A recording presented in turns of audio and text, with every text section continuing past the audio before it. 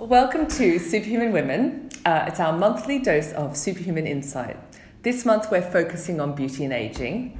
Why is it that we still mainly associate beauty with youthfulness? Even in this day and age where women are finally sharing the spotlight, why is the focus still on looking young? Last week we spoke to Jo Elvin, founding editor of Glamour magazine, about the role that the media and brands have played in shaping our attitudes to beauty and ageing. This week, we're speaking to a true disruptor of the beauty industry, Grace Foda, founder of Studio 10, a beauty range specifically targeting mature skin. Welcome, Grace. Hello, excited to be here. It would be great if you could kick off by telling us a little bit about your story. How did you end up focusing on mature women and skin and creating Studio 10? Because I am one. I set up Studio 10 in my late 40s. And because I felt there was a need, and I felt let down, and I felt frustrated by the beauty industry at a couple of levels, in terms of makeup product aimed at me. I felt there was nothing there that really did the job, or a job of work, or really understood me as a mature woman. Great skincare, amazing skincare brands, product, technology. You don't use the same skincare as you did in your 20s. And I thought, well, actually I don't want to use the same makeup, because you've got to look at not just the ingredients, but the texture, the finish, how it interacts with aging skin. And it's a very powerful medium to, quick fix, cover the signs of aging, not to be younger or look younger, but to have younger looking, fresher skin, and put your best face forward. Because there's so much negativity around aging for women. And was there a particular point in time where you thought, I'm just going to do this? Was there a particular catalyst, a moment? I'd come out of working for a makeup brand, and it was really through the brand development, product development, and looking and analysing all of the sales, the insight, and suddenly I started to see a pattern, which was women as they age, investing and spending money on makeup, reading reviews where they were frustrated because it didn't have the right coverage or it sat in fine lines. And I thought, you know what, no one's doing this properly. And then I felt there was a lot of sort of lip service, take a existing makeup product and put a few anti-aging ingredients and go, there you go, here's a BB cream or CC cream or DD cream. And actually, if they've done their homework, women as they age, 40s, 50s, need and want a little bit more coverage. They don't want it caked on, but they need the coverage. And I just thought, no one is doing this properly. And also understanding how women as they age interact with makeup, because most women either say, oh, I do my makeup exactly the same as I did 20 years ago, or, oh, I don't wear makeup, it's too complicated, I don't understand. So just really simplifying it into 1, 2, 3, 4 products that does a job of work. We're known as Spanx for the face, which I know is not very glamorous, but it sort of sums up who we are. And tell us a bit more about the reaction you've had from women. What have you? We've how have had you seen? The most amazing response from press, celebrity, makeup artists, which isn't our target, but especially from women, because I think they feel that I really understand how they feel emotionally, psychologically. And there's so much negativity around aging for women in the Western world. So for me, it's about self-care, well-being, using the medium of makeup to actually make you feel better. If you look good, you feel good. And with aging, if you can do a couple of things that gives you that boost, and do you know what? It comes down not just to aging, but it comes down to self-esteem, independence, confidence. And that's why I love it, because it's so easy. It's so easy to use, it's accessible, and makes the biggest difference. And I've had emails from ladies, I've sat at my desk before in tears where women are saying, your makeup range has changed my life because they're easy to use, fit them into their routine. I've not looked like this since I got married, or a lot of feeling-based words. Thank you so much for really understanding, in the great 'cause you're worth it. It's that idea, and we are. I think we deserve it. I feel really strongly about it. And and so many ageing women feel ignored. They feel Yes. invisible. They feel ignored. They don't feel catered to, and they feel almost talked down to. So, it's a much bigger story than just makeup, if that makes sense. What impact do you think society's attitudes to women and getting older have on women that you've seen from your first-hand experience? It's interesting because I think it's society's perception, isn't it? Definition and perception. So if we take the word middle age, I'm not opposed to the word middle age, it's a fact, but it's dressed in so much negativity. The assumptions and stereotypes of middle-aged women are really negative. And, I felt it when I went from 40 to 50. So I think the society's definition of middle age and ageing is a negative. I think it needs to change, and I think individuals, you guys, me, other individuals are out there with that sort of pro-age message. Let's take a stand, let's be heard. We're not going to be invisible, but in terms of true changing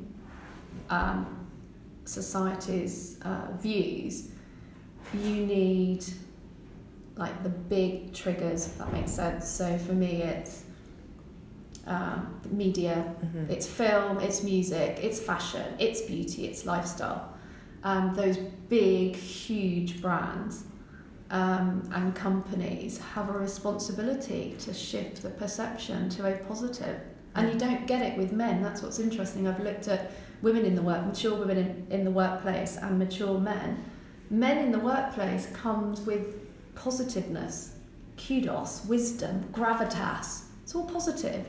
But with women, it's a negative. And even an inability to do their jobs. It's not just how they look. Yeah. There's a perception that they are not as able to do their job as someone who's younger. Yeah. I mean, it's actually quite... I don't know what the phrase is. It's almost offensive. Yeah. It's interesting because we've seen in the public domain, culture and media, actually more than brands, that there has been some evolution in the way that women are portrayed. Women over 40 really are portrayed or are recognised to some degree. You've got, Big Little Lies, Nicole Kidman, all of these sorts of things. So it feels like some of those stories of these women and their lives and their loves are bubbling to the top. Yeah. And I just wonder, from your perspective as a disruptor brand, if you've seen the positive impact of any of that or that sort of stuff, or if you're aware of it. Do you know what? I think that's a really good point, and you start to see that influence. So, film, but I also see it with music. It's much more blurred. It's much more blended. Fashion. I mean, I love Zara. I think Zara is a brand of the modern age because, and it's one of the articles I've yet to write. It's should you wear the same clothes as your teenage daughter? Well, I've got a pair of Zara jeans that my 18-year-old has exactly the same pair as my 15-year-old does. So fashion's a big driver, and that's beginning to come through. But I think fundamentally what it's doing, and this is the bit I get really excited about, is it's basically saying to women that they matter, and as a mature woman they're not invisible, that they have value, and the sort of flip side of that is that women today, we are more independent, we are much more opinionated, we formed our own opinions, and it's a sort of phrase that I use, that I feel that we have our own sense of agency. And our expectations are higher, and we fundamentally feel that we matter. Yeah, but it's interesting because the other side of that coin is that even though as a generation of women in middle age we matter, we're more confident, we have agency, we're still not comfortable in our own skin. I think the stats that we see played out are that women see themselves at their most beautiful and attractive the decade before their current age. Which is interesting, because is that how they see themselves? Because that's what society has determined. Mm-hmm. And I think you're right. We don't, if you take fine lines and wrinkles, and I've been there, I've looked in the mirror and I go, oh God, I've got wrinkles, it's going to make me look really old and haggard, and all these negative words. In different cultures, like Eastern cultures, they embrace it. Lines and wrinkles are part of your history. It's laughter lines. It's part of who you are and your journey. And you know what? To get to that stage,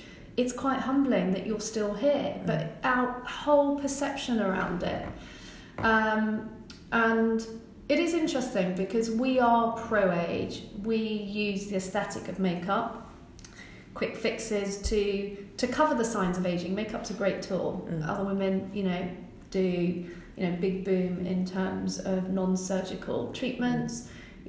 Some of us dye our hair, or we do all of it, and I sort of analyse it and think, well, why are we doing that? Is it because we want to look younger, and therefore goes back to we're just playing to societies, we're not helping the cause?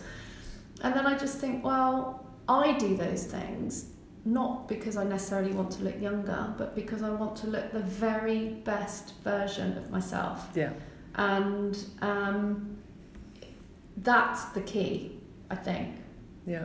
Do you think that, obviously you run a disruptor brand, but thinking big business for a minute, what role do you think big brands play in this evolution? I mean, we talked about this stat that, women see themselves as at the most attractive a decade before, so they don't necessarily feel the best they've ever felt.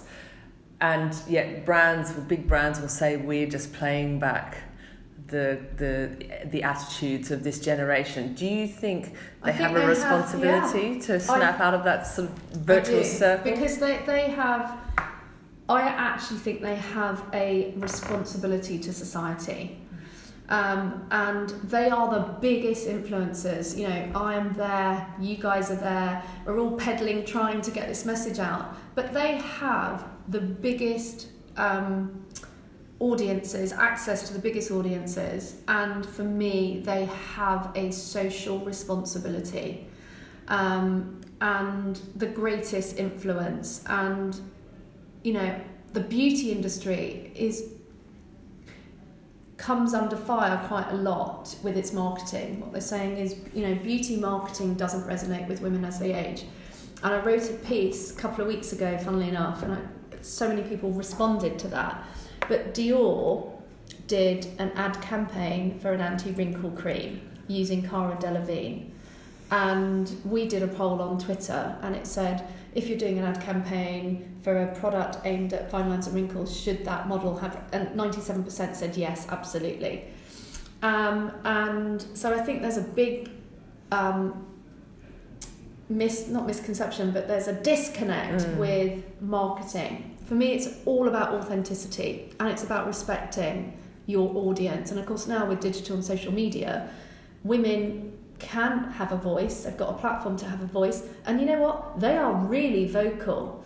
So the Cara Delevingne thing was quite interesting for me because the product it was promoting, there was no efficacy, there was no authenticity. No lotion or potion is going to, get rid of wrinkles that you look like Cara Delevingne. So for me, there was a disconnect, and I found it quite mindless, and I found it quite patronising, and it actually made me quite angry because I thought, do you actually think we don't engage our brains that we're going to fall for that? And there was a massive backlash. Caroline Hirons hashtagged it. You know what? If you're going to do it properly, right? What was interesting in my article I then debated is, okay, just because I'm a woman in my 50s, does all my marketing and advertising have to be models of an age? And I don't think it has to be at all. So if it was Cara Delevingne in a fashion ad, I resonate because I love fashion, it's blurred, it's much younger, we're much younger. So it doesn't mean you have to have that token. And then we saw the beauty industry going, oh, we have to use an aging model in an ad because, we're being attacked. And then they pull out Helen Mirren, who is amazing, inspirational. It doesn't mean that resonates with me either.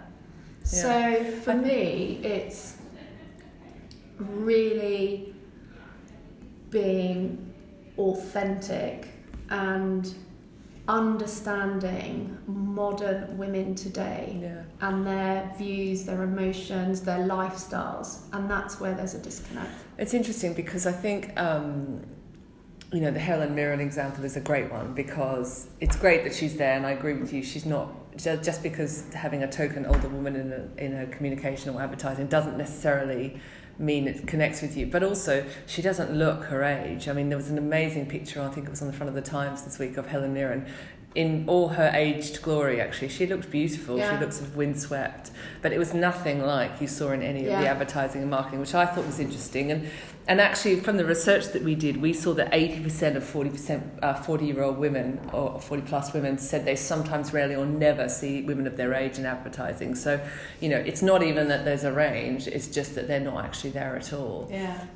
And that's just not acceptable, is it? No. It's just really, for me, advertising is, what you're trying to do through an ad campaign or through any marketing is build a relationship, to build trust.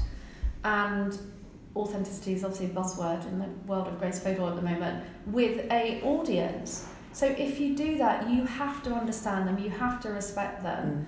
And it has to be authentic, otherwise it does not have the desired effect. And now you get a big backlash because consumers have a voice. They've always had a voice, but now they have a medium, don't they, that they can really voice those opinions.